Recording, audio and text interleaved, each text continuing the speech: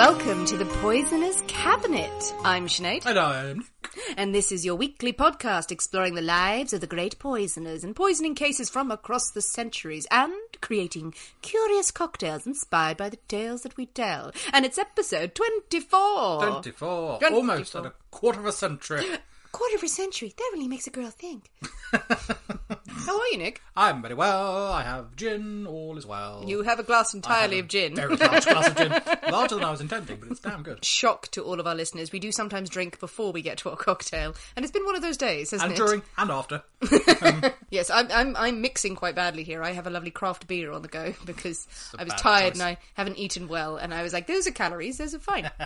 It's all good. Any poisonings this week, Nick? Not that I'm aware of. But accidentally, there could have been some. There could have been many. Just dropping bleach in people's tea as you go willy-nilly. You know what we need to do? What do we need to do? We have to thank our Patreon subscribers. That we do. Those crazy, crazy people who are giving us money. We love you very much. Gorgeous people who have subscribed this week. We would like to thank... I was going to say spank there, but... it's an option.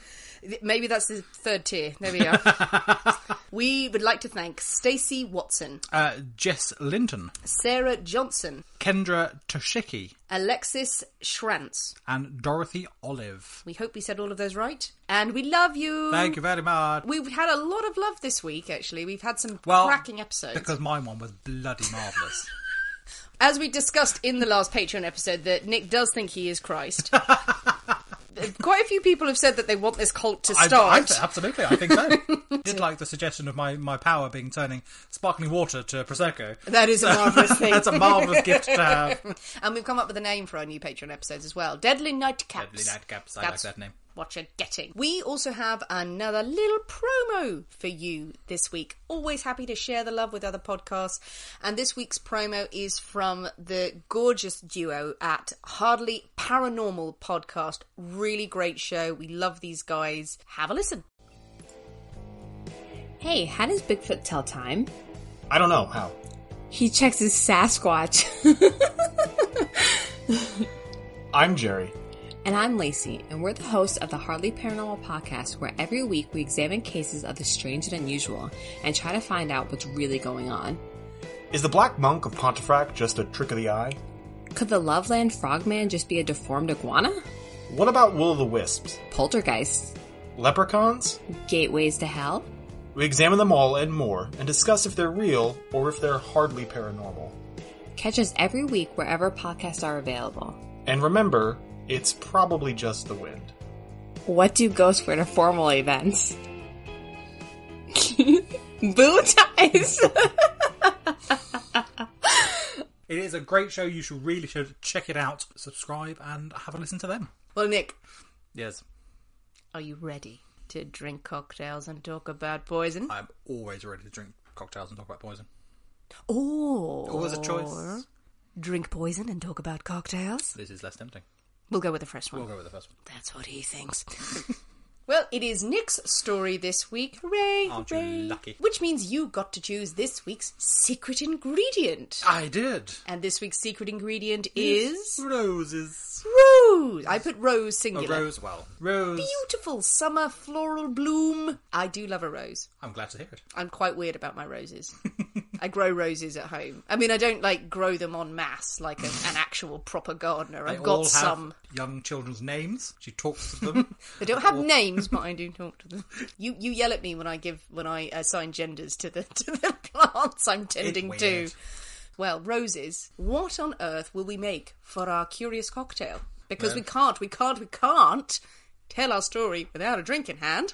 So we are going to have a summer rose. A summer rose? A summer rose. That's what the cocktail is called.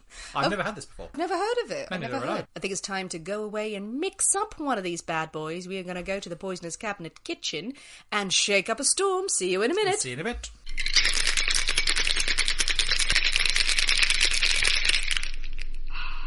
And we're back. Hello.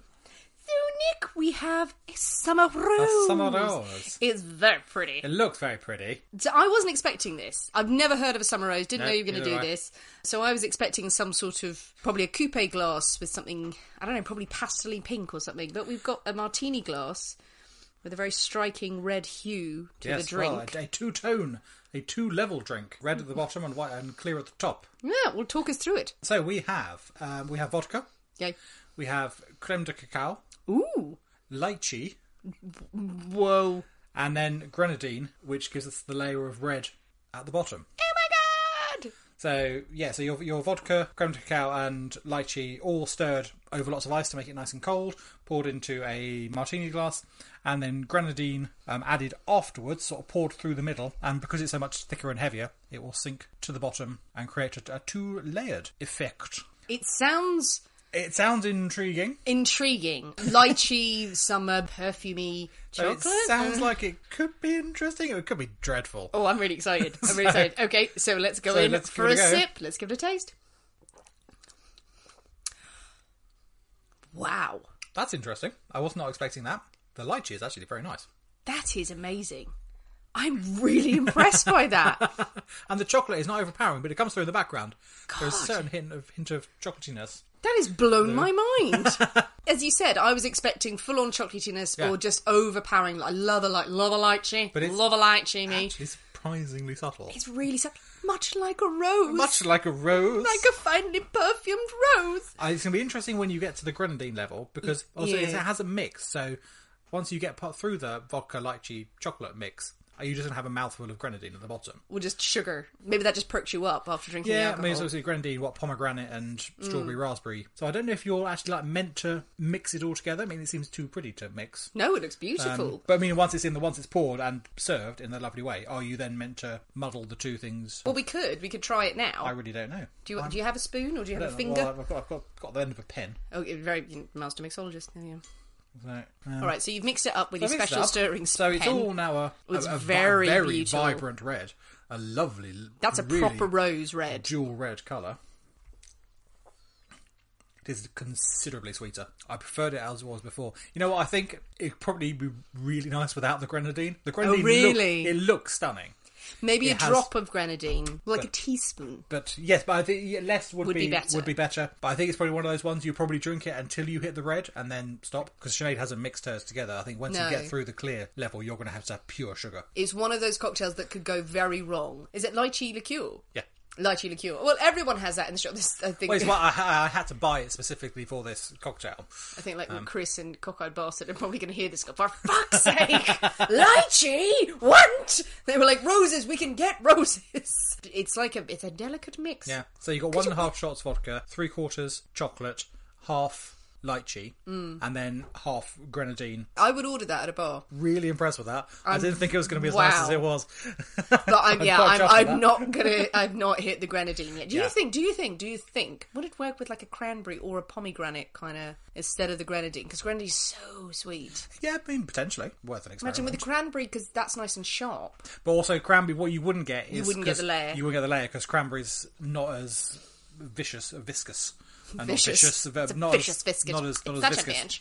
as the grenadine, which layers because of the different density. Yeah, you wouldn't have that. Whereas cranberry would just muddle all together and you would just have a pink drink. People who love a sweet cocktail, definitely this is one to try. You will love it. You will absolutely love it. I'm really pleased with that. Oh, it's lovely. And it really feels like summer. It's like a summer bloom. And the shit I went through to take that picture just now. I sent Sinead into my garden to find roses. Now, when you say garden... Well, my tiny little courtyard... Which is also a jungle. Which is also a jungle of rosebush, and the only rose flower was about 20 foot in the air. So she was standing on a chair, reaching through a rosebush, getting shredded to pieces. I mean, to be fair, you did say, don't hurt yourself, don't go up there, but I was just like, no, I'm on a mission, I'm going to get them, I'm going to get it. I felt like shit. I was really going, get up there, climb the tree!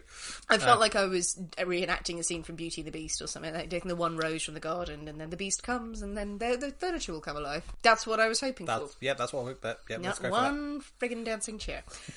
Well, we have our summer roses. Oh my god, I feel so fancy. Firmly in hand. Nick. Hello. Going to take us on a story journey? A story journey. Yeah, I was always like, take us on a journey or tell us a story, and I decided to combine the two this week. Why not? Absolutely. Because much like the summer rose, I have learned to have a two-layered approach. Well done. Let's see how long that lasts. Right, yes, so it is me for a story this week. But today we are heading back to America. Hooray! we have not been for a few episodes. We've travelled the world! We have travelled the world since then. But we were heading back to the States to tell the story of Nannie Doss. The notorious serial killer responsible for the deaths of 11 people over 30 years. Bastard. Starting in the 20s and going through to 1954. Oh, she did well. Oh, yes. Oh, yes. So you may have heard of Nannie Doss before. I mean, she had many names. The Giggling Granny, the Lonely Hearts Killer, the Black Widow, or Lady Bluebeard. Those vary in originality. Yeah, no, I was slightly confused by Lady Bluebeard. Well, Lady Bluebeard. Bluebeard is a great story. Do you know the story Yes, of Bluebeard? yes, I had to Google it to find out why that connection. But yeah, obviously Bluebeard is I think it's a French tale. It's a French tale of a woman who marries a man, and he has, spoiler alert, he has all of his wives in a torture chamber in the cellar. So, a great story, though, Bluebeard, and Angela Carter's version of it is excellent. Yeah, I also thought, ooh, was she a pirate? But apparently not. I was disappointed. No, you're thinking of Blackbeard, and Yellowbeard, the piss take film. So that was. He was a Bluebeard. He must be a pirate. He must Jesus be a pirate. Christ. He had a beard. He must be a pirate. Giggling Granny. That is horrible. And the Lonely Hearts Killer was a name I had heard before, but I did not know that was her. Was it just that you got contacted through Lonely Hearts and the person was called, I'm the Lonely Hearts Killer? Like, this guy seems mysterious. Absolutely, yeah. Oh, we should meet for drinks. Surprisingly not. Yes. So Nannie was born Nancy Hazel on November the 4th in 1905 in Blue Mountain, Alabama. So Nannie was one of 5 children born to Louisa and James Hazel. As we find frequently in these cases, Nannie didn't have a particularly jolly childhood. Father was incredibly controlling and had a vicious temper. Well, he forced his children to work on the farm instead of going to school. So at the age of 5, Nannie was cutting wood, ploughing fields, clearing weeds and rubbish. At the age of 5? At the age of 5, Bloody hell. she was working in the farm. So her father did not have to pay farmhands. Who needs to pay farmhands when you've got children standing idle, learning to read? Nonsense. Nonsense. None of that. None of they that. don't need to learn about maths. They don't need They words. don't need to know where equator is. Sorry, this is in Alabama, Yeah, isn't this is it? Alabama, so yeah. Don't need to know where the equator is. But chopping wood, fine. Ploughing a bloody field. Well, I don't think she was there like with the plough on her back, actually like walking. I think Are she was you probably sure? like, Why have horses when I've got children standing idle? This is very true. I think perhaps she was driving horses or something like that. I choose to believe what I believe. You choose to believe it, absolutely, yeah. When she was 7 years old, she went on a trip to visit relatives in the south of the state, and on the train journey there, the train had to brake suddenly. Nannie went flying, whacking her head on the metal bar in the seat in front of her. For years later, she suffered from migraines, blackouts, depression.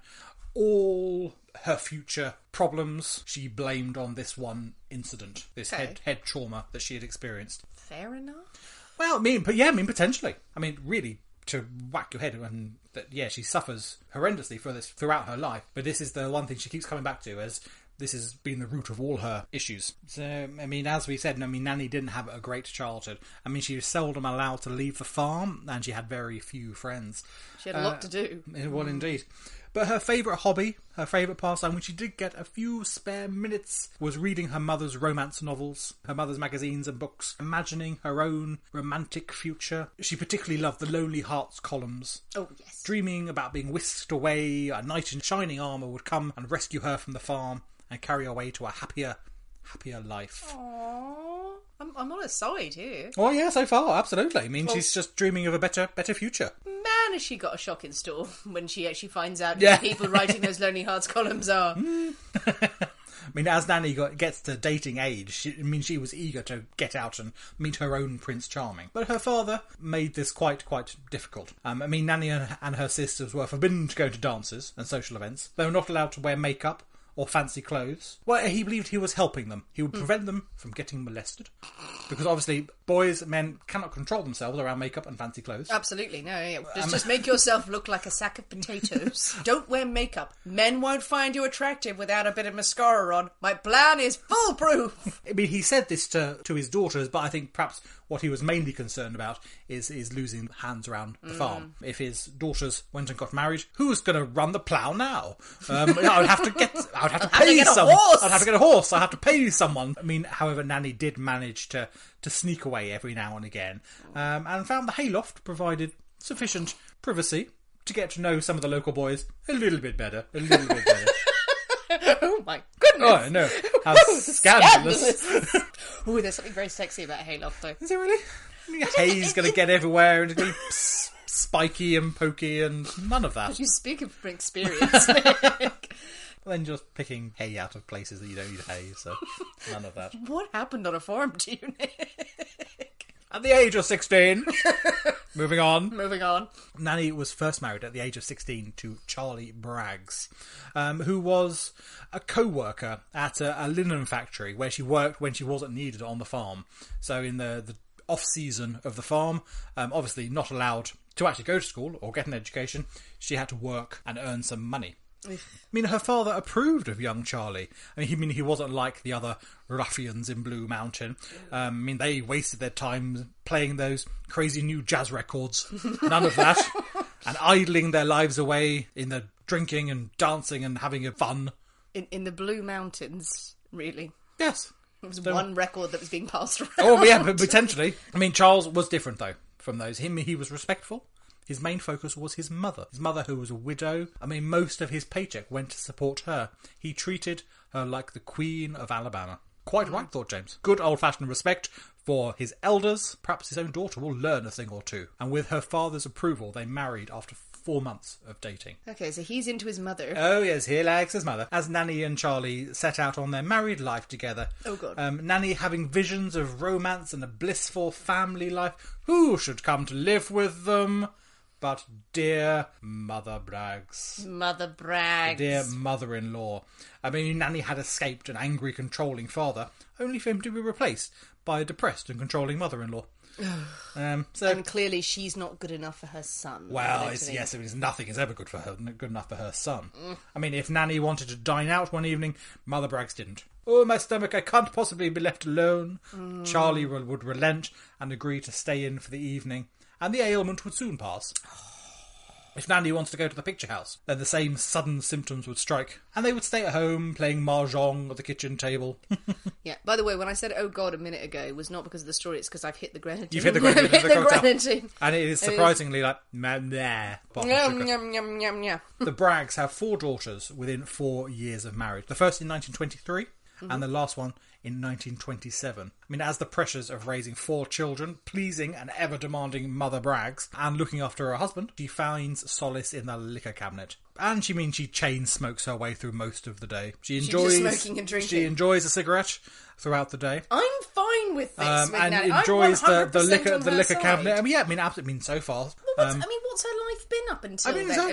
I don't know what happens after this. Up until now, we're all really with Nannie. Hard life. Everyone's been mean to her, and she's dealing with a bitch of a mother-in-law. Just shot out 4 girls as well. Let the woman have a smoke and a drink. Yeah. I'm not disagreeing. Absolutely. this romance malarkey is really not living up to expectations. No. All these things she's read about in the books and the magazines. This is not quite what This is not quite what was planned for. Both Charlie and Nannie are deeply unhappy. They both suspect each other, quite correctly, of having numerous affairs. Her own indiscretions are easily hidden from Charlie because he's out shagging somewhere else at the same time.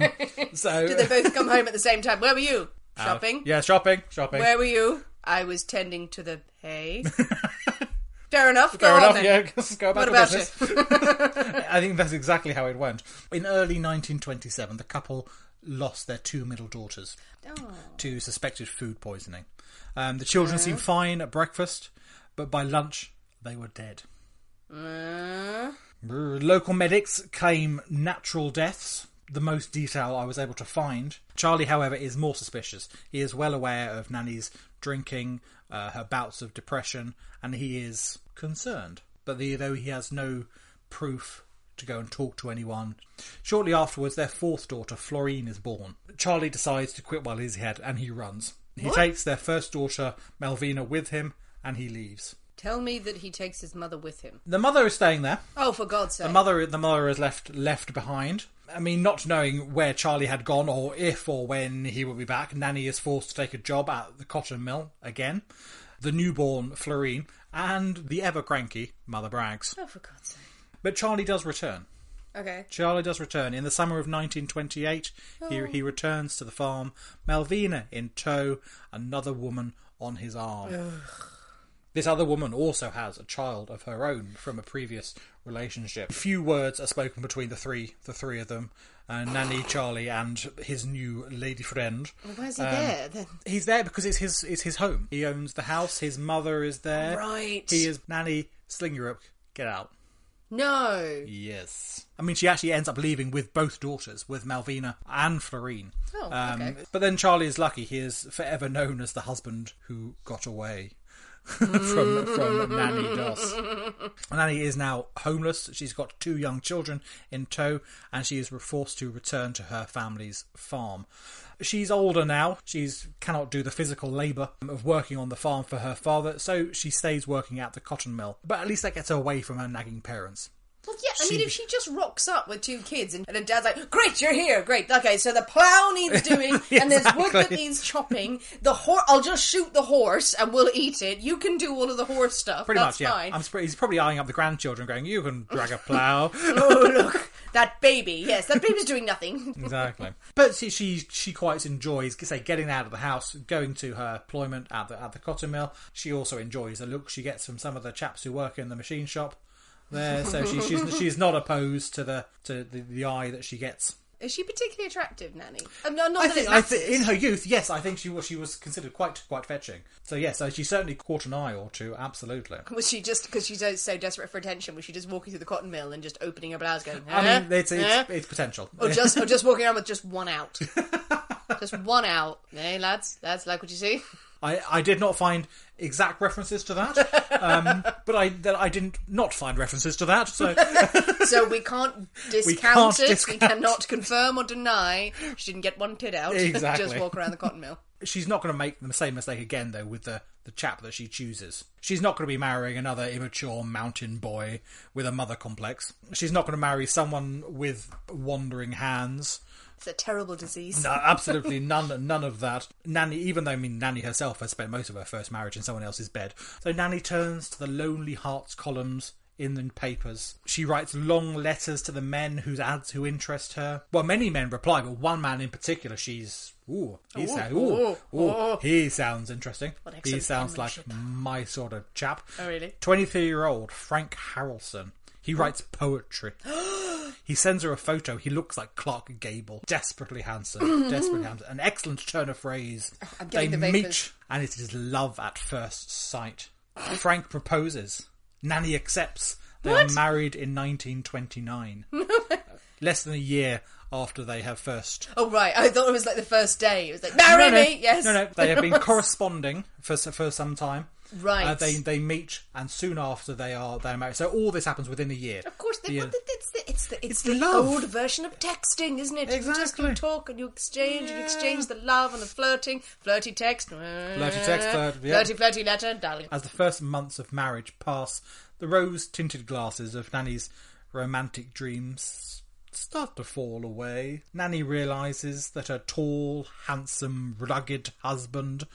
Not only that, but he has spent time in jail for assault. Oh, yeah. Nannie has taken her 2 daughters from the loving arms of their grandparents and moved them across the state to Jacksonville. And they can see the anger in Nannie's face when she has to go and fetch him from the drunk tank in the mornings. It's not a jolly time, but life went on. And over the years, Frank's drinking is constant. He is a violent man.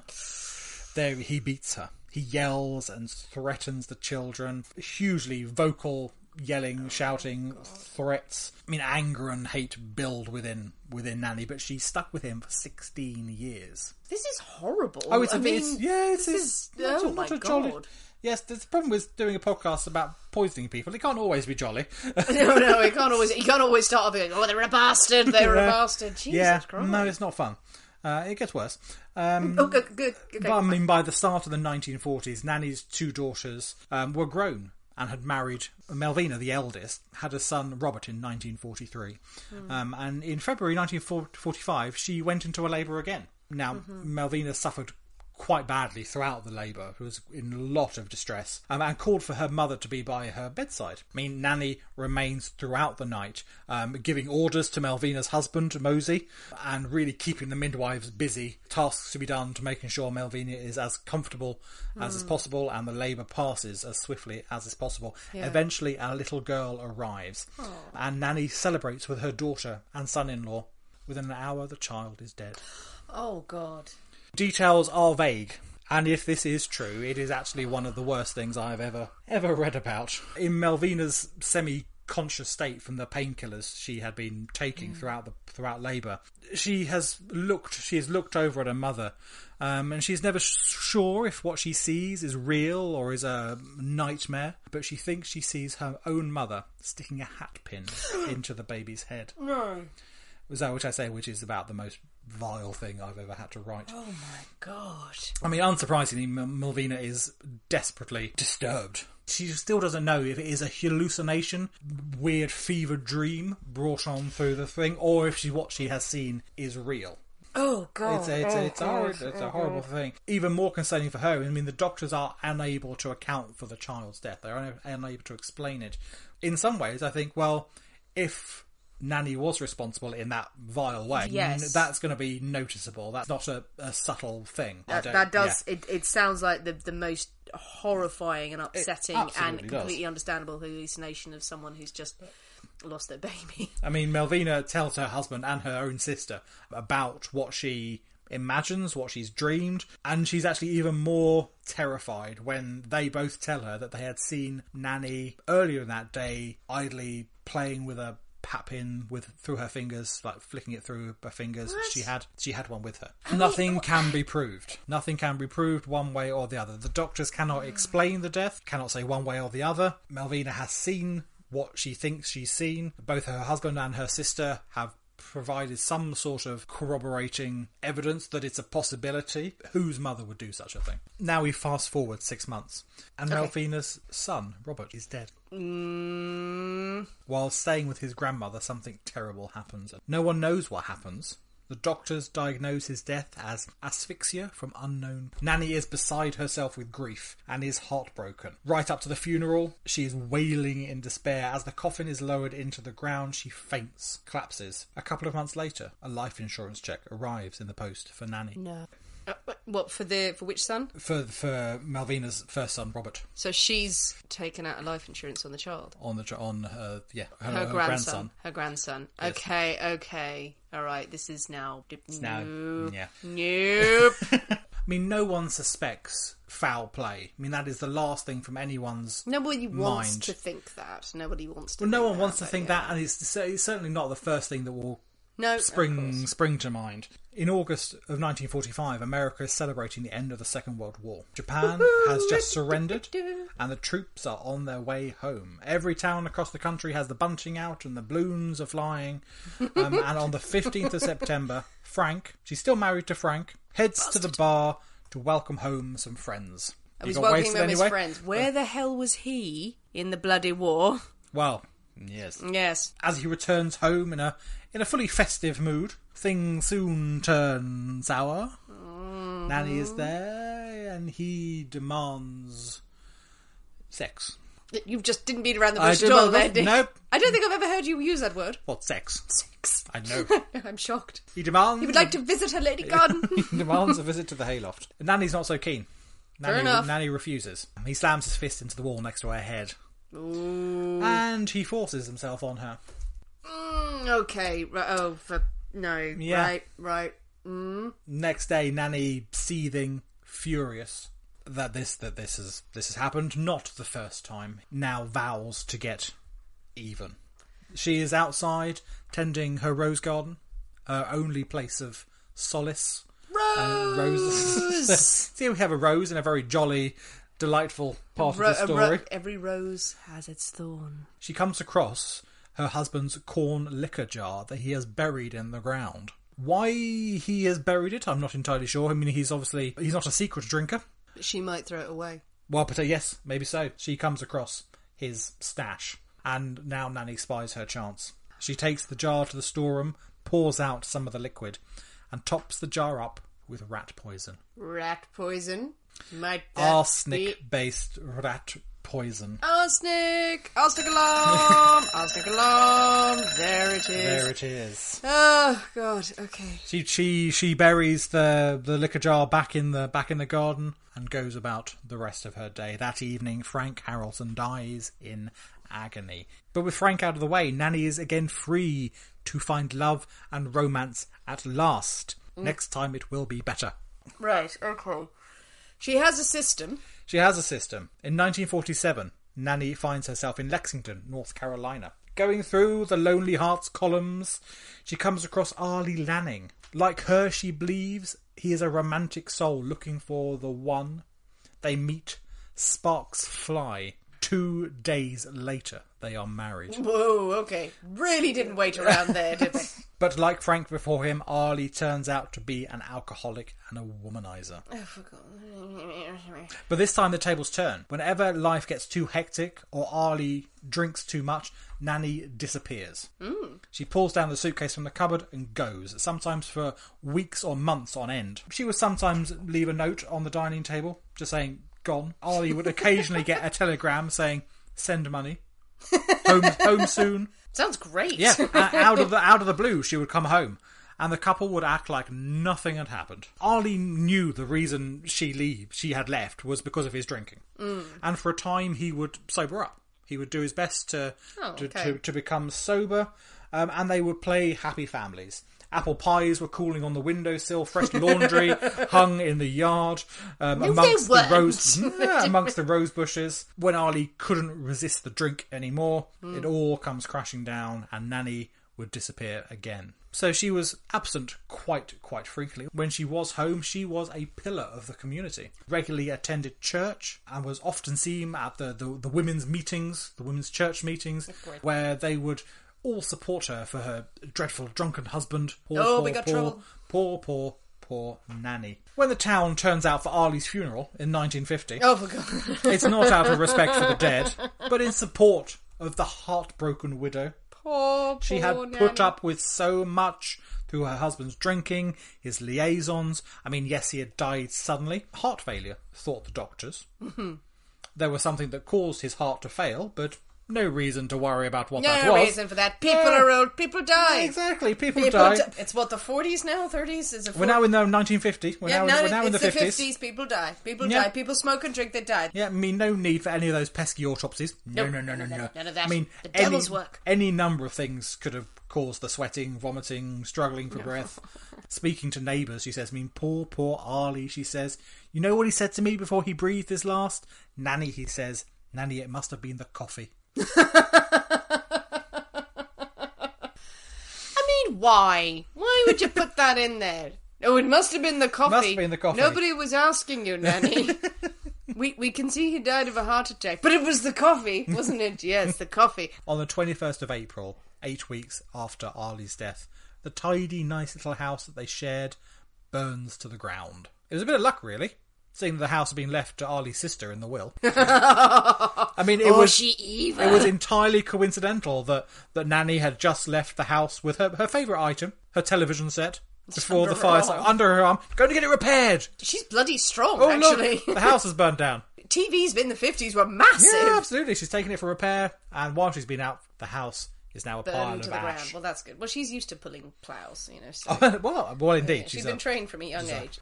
She loves her romance stories. Of course, she likes the stories. Absolutely, Mama's watching the stories. Her stories. I mean, after the fire, Nannie actually lodges with Arlie's mother. The insurance company write a cheque for the house to Arlie Lanning, deceased, which goes straight into the bank account of his widow. As soon as the funds cleared, Nannie ups and leaves North Carolina. But not before the elderly Mrs. Lanning dies strangely in her sleep.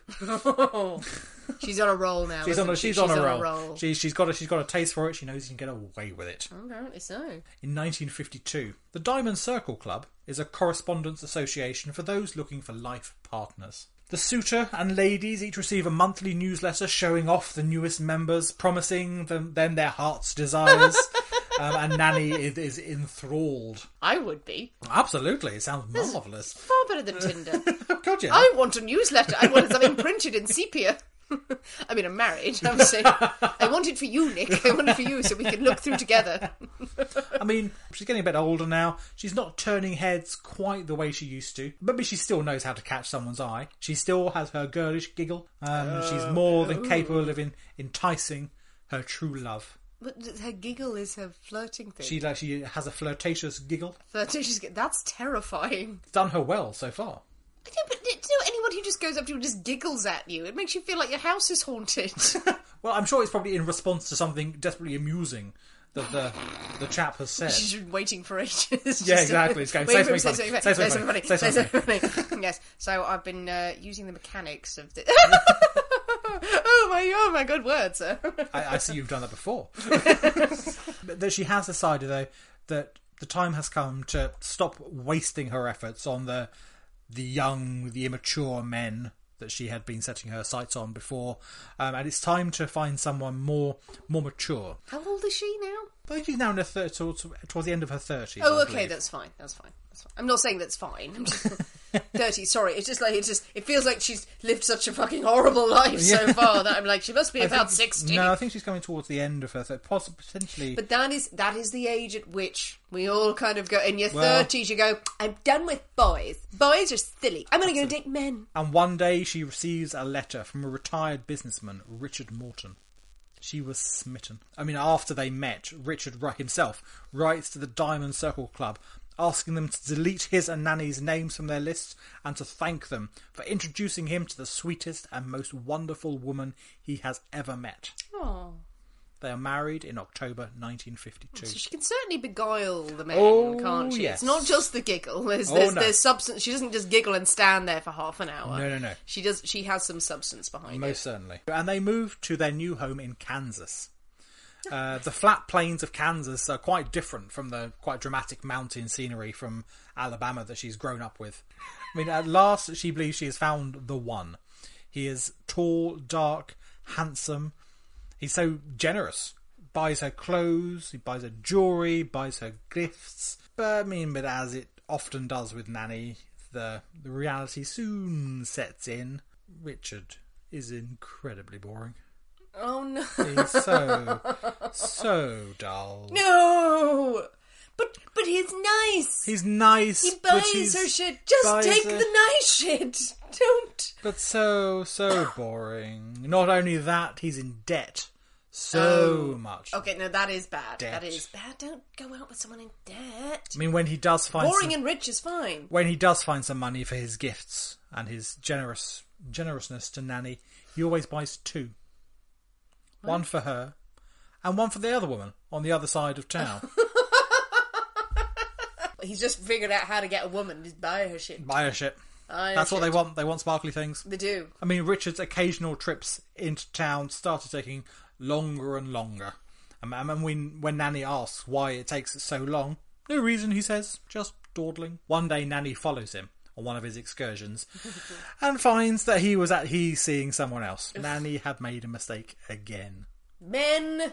But Richard Morton had made a bigger mistake. She had married a phony, but he had married a killer. Only 2 months after walking down the aisle, Nannie was answering the ads in other Lonely Hearts columns. Well, if he's shacked up with someone else. Yeah.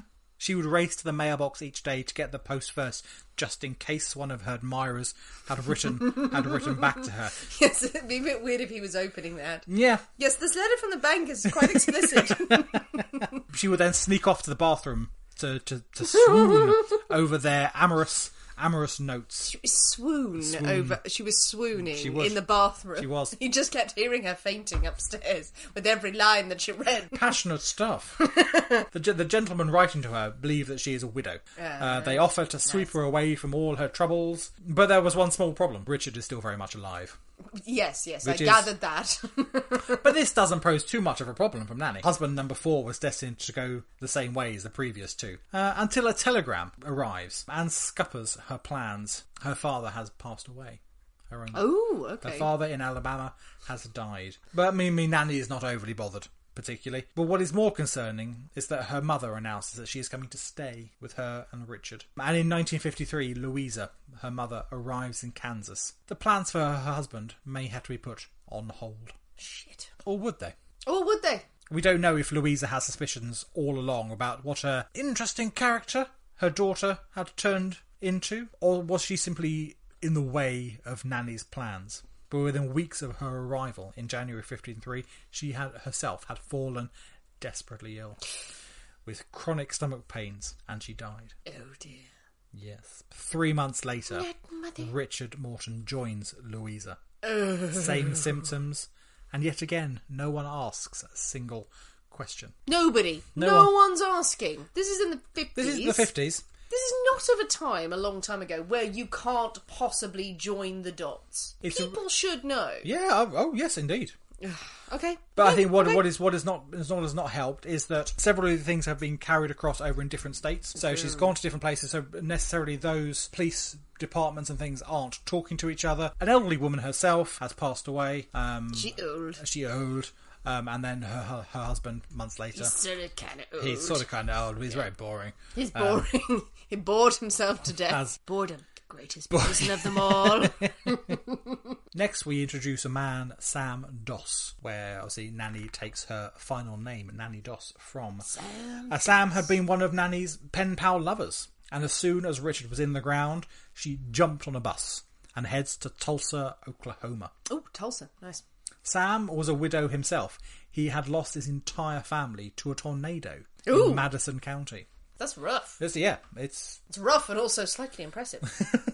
I mean, it's awful if anyone's ever actually lost anyone to a tornado. I know they're a thing. We do not have them in England. They're not a thing. There was one once, I think, somewhere, and people went, ugh. But yeah, to lose your entire family to a tornado. I mean, Sam is 59 years old. He is an ex-minister. Ooh, right. Used to be a minister. So he is a solid, God-fearing man. He doesn't drink. He doesn't smoke. Okay, good. He doesn't play dice. He doesn't swear. He's careful with his appearance. He's thrifty with his bank account. He doesn't lose his temper. He loves nature. He sees the good in everything. Is he Jesus? And everyone. He's sort of scoring high in maybe the boring monitor. Yeah, I mean, he proposes in June 1953 and Nannie leaps at the chance. But he is a complete change from her previous husbands. He is a older, wiser, a good man. His husband number... This is not husband number 5. 5, right. He works a steady job. He's a minister. He's an ex-minister. Oh, okay. He now works. He helps around the house. Nice. He enjoys cooking. Oh, right. Okay. And he was certainly never threatening or violent towards anyone. Sounds lovely. To Nannie, he is unbelievably and irrecoverably boring. Oh, there we go. Yeah, there we are. She is just looking for danger. She's looking for this romance to be whisked off her feet, for someone to come and rescue her and lead her in a life of excitement and fun and romance and passion. And we will come back to, I'm sure, at length, but therein lies the problem of the unattainable idea of romance, that you've got to be wild and crazy, and you've got to be passionate, you've got to be a Heathcliff, but Heathcliff was an abusive brute, and then when you get a nice steady man, he's not Heathcliff enough. Precisely. So, God damn it! Stop going for Heathcliffs, people! He's not real. I mean, Nannie finds him far too conservative and set in his ways. He made dinner. I mean, books and television, they are meant to enrich the mind, not peddle the filth of romance novels. She likes her stories. She likes her stories. Bedtime, 9:30, not a minute later. Sex, actually, that's fine for me in now. The diary. What? Only on very certain days when pre-planned. None of this spontaneous nonsense. None of that spontaneous nonsense. No one needs that. I'm not kidding, as in, like, there's a little bit of me that's like, that sounds great. Yeah, that sounds fine. 9:30, I am fine going to bed at 9:30. Sex, is this when we're doing... Oh, great, because I can plan for this now. I can plan for this shit. I can bring my A game, babe, it's fine. You want... No, for God's sake, I just ate, or just... I'm sleepy. I want to watch the stories. Yeah, so I'm on his side now. I mean, to Nannie, his thriftiness becomes unbearable. Okay, that's not acceptable. I mean, heating is only allowed on the very coldest of nights. Oh, wait, no. He has lost my sympathy 100. I need it to be warm all the time. Lights are only allowed at certain times, and there's only one light in a room. And when you leave that room, the light is turned off. So if you want to go and get something, when you get something from the kitchen, you turn the light off in the room you're in. Go to the kitchen, turn the light on, do what you need to do, go back, turn the light on again. Also, furniture and things is expensive, so you must have a protective doily on all things. Quite right. Doilies everywhere to protect the furniture from your ass.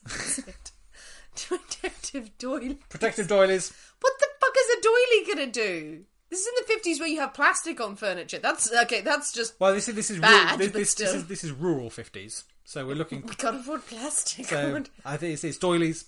Doilies. Husband is obsessed with doilies. Who doesn't need more doilies? We all need doilies on our sofas. I'm going to come round one day. I'm going to put doilies on your beautiful sofas, your beautiful stylish sofas. There we are, Nick. And I'll come in and cry.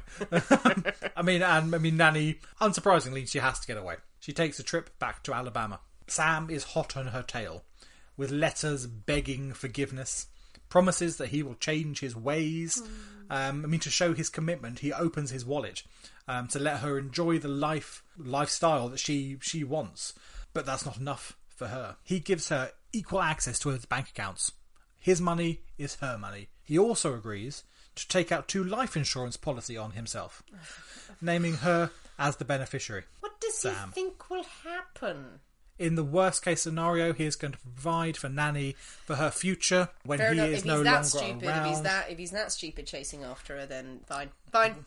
One September evening in 1954, Sam sits at the dinner table. From the kitchen, Nannie appears with an amazing prune cake. Prune to finish. Prunes. A prune cake. That very nearly became a secret ingredient as well. Prune. I like a prune. Yeah, I like a prune. Indeed. I prefer a date, but still. So to finish the evening's meal, and Sam enjoys a large slice of prune cake. Oh, you would. You would. It'll keep you regular as well. Yeah. That night, Sam wakes drenched in sweat, Yeah. clutching his stomach, retching. Oh, it's not good. Well, that's what prunes do to you. No, this is more vicious and more unpleasant than a normal prune activity. Well, you've never seen me with a prune. can't I'm say I very have. sensitive to prunes and raisins. Yes. Can't say I have. And I don't particularly ever want to. He is bedridden for days, tenderly cared for by Nannie, until the doctor finally decides he has to go to hospital. He is in a hospital for 23 days, recovering from the prunes. The hospital diagnosed a severe infection of the digestive tract. By prunes. Prunes, the greatest poison of them all. In October, he is released from the hospital, and Nannie is waiting for him at home, possibly slightly annoyed about all this bloody wasted time being in hospital. She allows him an afternoon to rest and settle back in before preparing an amazing welcome home feast. She wakes him from his nap with a nice hot cup of coffee. Lovely. At the dining table, he tucks into delicious roast pork, washed down with more coffee. Coffee and pork? Not too sure about that. Sorry, I'm still picturing this in the 1800s for some reason. Yeah. It's the 50s. No, we're in the 50s. Like they had more stuff. Yeah. He likes his coffee. He likes his pork. I'm understanding why he went to hospital. That is not good for the colon. By midnight, Sam Doss is dead. No. But this time, Nannie has been in too much of a rush. She hasn't thought it through. The doctor who examined Sam just before his release, only the day before, is concerned, dismayed that his patient, who was doing so well, is now dead. And he orders an autopsy. Finally! Sam Doss has not died of natural causes. In his stomach is enough pork, coffee, and arsenic to kill 20 people. Overdosed in pork. Unable to explain where the arsenic had come from, Nannie Doss is arrested for murder. Should have hidden it in the applesauce. At first, Nannie denies any involvement in Sam's death. Why on earth would she kill her poor, loving husband? But the police don't give up. No. They remind Nannie that arsenic is not naturally found in pork or coffee, and it must have got in there somehow. Hour after hour, the questions go on. Did she poison the prune cake too? Poison me?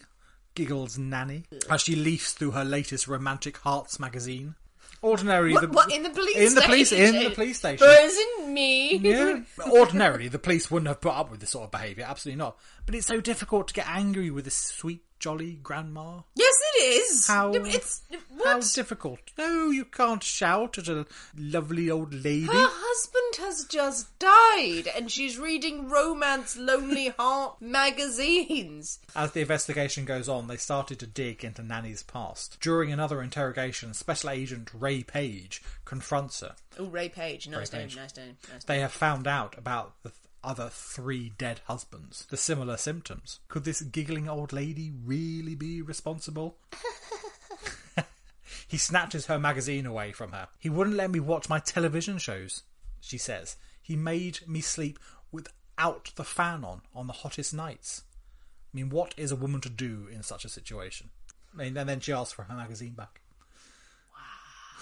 That's cold. Everything comes out. That's just, oh wow. Richard Morton. She did literally just, after he digs into the past, Yeah. takes the magazine Takes the away, magazine. and then she goes, killed them all, here we are. Well, yeah, what am I to do? What am I to do? Give me magazine back? Yeah.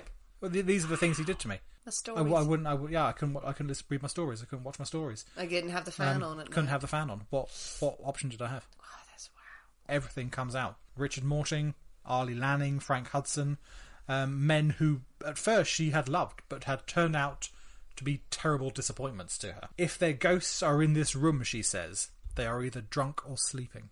The morning after the confessions, the detectives from Tulsa take trips to Kansas, North Carolina and Alabama to oversee the exhumations of her husbands. Her mother, her sister, her nephew, and Arlie Lanning's mother. Her husbands and mother were found to have massive amounts of arsenic in the remains. The rest were all found to have died of asphyxia. They strongly believe they have been smothered in their sleep. The press locates Nannie's first husband, Charlie Bragg, the one who got away, the one who survived. And he becomes a minor celebrity, sort of giving interviews about his memories of Nannie, about his life with Nannie, how he was lucky to escape, how he feared for everything. Charlie actually asked the remains of their 2 daughters, their 2 middle children who passed away, were exhumed and tested too, to see if they had been victims. But it seems that the police felt that they had quite enough evidence against Nannie that it was not justified. A quartet of psychiatrists declare her mentally sane, and she is sent to trial in Tulsa for the murder of Sam Doss. Only the murder of Sam Doss, because we are looking at different murders committed across different states. And on the 17th of May 1955 she pleads guilty to the murder. I mean, her lawyers have advised just the sheer weight of evidence and the history behind her is just like, go guilty. And in Oklahoma at that time, death penalty? Well, not because she's a woman. If she had been a man, absolutely death penalty, but because she is a woman, she is spared the electric chair and is sentenced to life imprisonment. Wow. So Nannie spends the rest of her days in Oklahoma State Penitentiary. She is never tried for the other murders. Which, yes, she's caught, but I suppose is there a sense of no particular justice for those the other families. So Nannie, as I say, Nannie spends the rest of her days in Oklahoma State Penitentiary, no doubt still dreaming that that knight in shining armour is coming, will come to take her away. And that is the story of Nannie Doss. A terrifying, the giggling granny. When did she die? It was in the late 50s. What a story! There we go. Nannie Doss, a very famous story. Very famous story. Well known, mentioned to us a few times to say, "Are we going to do it?" And we've done it. Done it justice. Some unfortunately very terrifying things in there. That is a really troubling story. Everything as you've laid it out, it's hard because there's sort of 2 versions of Nannie. There is the murderer and possible child killer, which we can come on to. There's also someone who has been abused, who has had a horrible life in her family, from her father, has gone on to marry, dreaming of romance, dreaming of love, hoping for some way out, and to have married alcoholics, rapists, adulterers. She has a horrid life. I mean, not that you can excuse it, but are those ones... reasoning behind it, or it would be wrong to just go, oh, if you're a murderer, then there's no mitigating circumstances whatsoever, or whatever. You shouldn't commit. Obviously, the one lesson is you shouldn't commit murder. You said about the head injury. We have the head injury there, which she maintained throughout was a reason for her behaviour. Which it might have been. Which it may well, absolutely, it may well have. There's loads of stories about people who have head trauma, and because of the constant pain and the tinnitus and stuff like that, it makes you psychotic. So maybe that's a reason, and also, bloody hell, it was horrible, her life. It was horrible, absolutely. And I will have some sympathy for the husbands. Not the last husband. He was a nice man. He was a boring man. But he treated her well. Yeah. Sam Doss. There's a moment where, with all of the abuse, or whatever's happened to you, it wouldn't happen to everyone. Maybe it takes a certain kind of person, but the switch flips. And just, I don't want to tolerate this anymore, and I don't want to deal with this. Then we come on to the kids. Then we come on to, yes, well, precisely. Where is this sudden leap? It's horrible to bring up the baby death again, if that happened. Possibly it is a moment of postnatal depression psychosis, and you can completely understand that. It is not. That is the only one she ever continued to deny. Yeah. Throughout all of this, that the baby she had nothing to do with. And you would think there would be evidence. There would be something like that.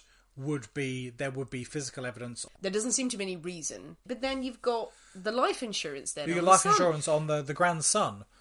Is it because he's a... Well, I say because he's a male, but no, she killed her own mother. Yeah. So she's killed her mother who's in the way. It's not an entire against men thing. But if she's taken out a life insurance on the baby, she's started to see life as dispensable. Yes, on her eldest grandson, Robert. Which is suspicious. Yes. Which is too suspicious. So he's when that happens, he's about 3, I think. He's about 3 years old. The grandson who dies of asphyxia. Well, as you said at the end of it, when asked, she has this seemingly demeanour of, but he did this. So what was it? Absolutely. It was perfectly justified. It was from what I can read, it was such a chilling thing to be actually the police interrogating and questioning her, and when she actually starts to admit stuff, it's just like people actually just don't believe that this seemingly nice. This is a grandmother who is cheerfully saying how she killed her husbands. The police don't believe it to begin with. I mean, how on earth could a woman who seems to be so lovely do these such terrible, terrible things?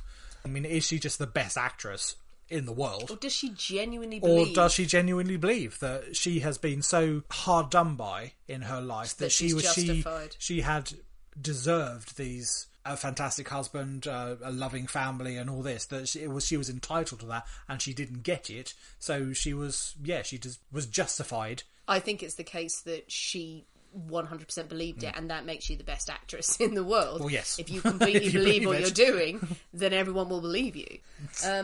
I think it was just the prunes, though, in that first case with the last husband. The prune cake. The prune cake. It was just prunes. Just prunes are evil, and they need to die. What a story, though. Nannie Doss, big case, big story. What do you think, people? What do you think of this one? This one's a thinker. But tell us what you think. Come and have a chat with us on social media and share your views and your ideas or other stories you want to hear from us. And I would definitely say, try a summer rose. Do try a summer rose. Really, really good. Yeah. It's really nice. Such a nice invention. It's not stuff you're going to have in the cupboard, I must admit. But if you fancy a cocktail, it's worth buying a bottle of lychee liqueur and some white creme de cacao. You'll always have a use for the white creme de cacao. Oh, yeah, absolutely. So many recipes. Yeah. And you know what? It's a really simple and easy dinner party drink. It is. You know what? If people come round and you want to look fancy and they're all sitting outside at your fire pit at a safe distance and you bring out a tray of these, everyone will go, ooh! Yeah. And then be secretly jealous of you. They'll covet your lovely things. They shall. That they shall. Give it a go and share your cocktail pictures on the social medias because we love to see them. We love to know what you're drinking. We love to know what you're listening to and what you're talking about and what you're basically doing. Whether you have at clothes all on. times. Yep. You know. Have you ever had a roll in the hay? Is it sexy? Does it get everywhere? It's not sexy. It's painful and spiky. And do check out our Patreon. If you have questions about joining Patreon and what we do over there, we are here for you. So we have been the people inside the poisonous cabinet. We will see you next week. And remember, your loved ones are trying to kill you. Bye-bye.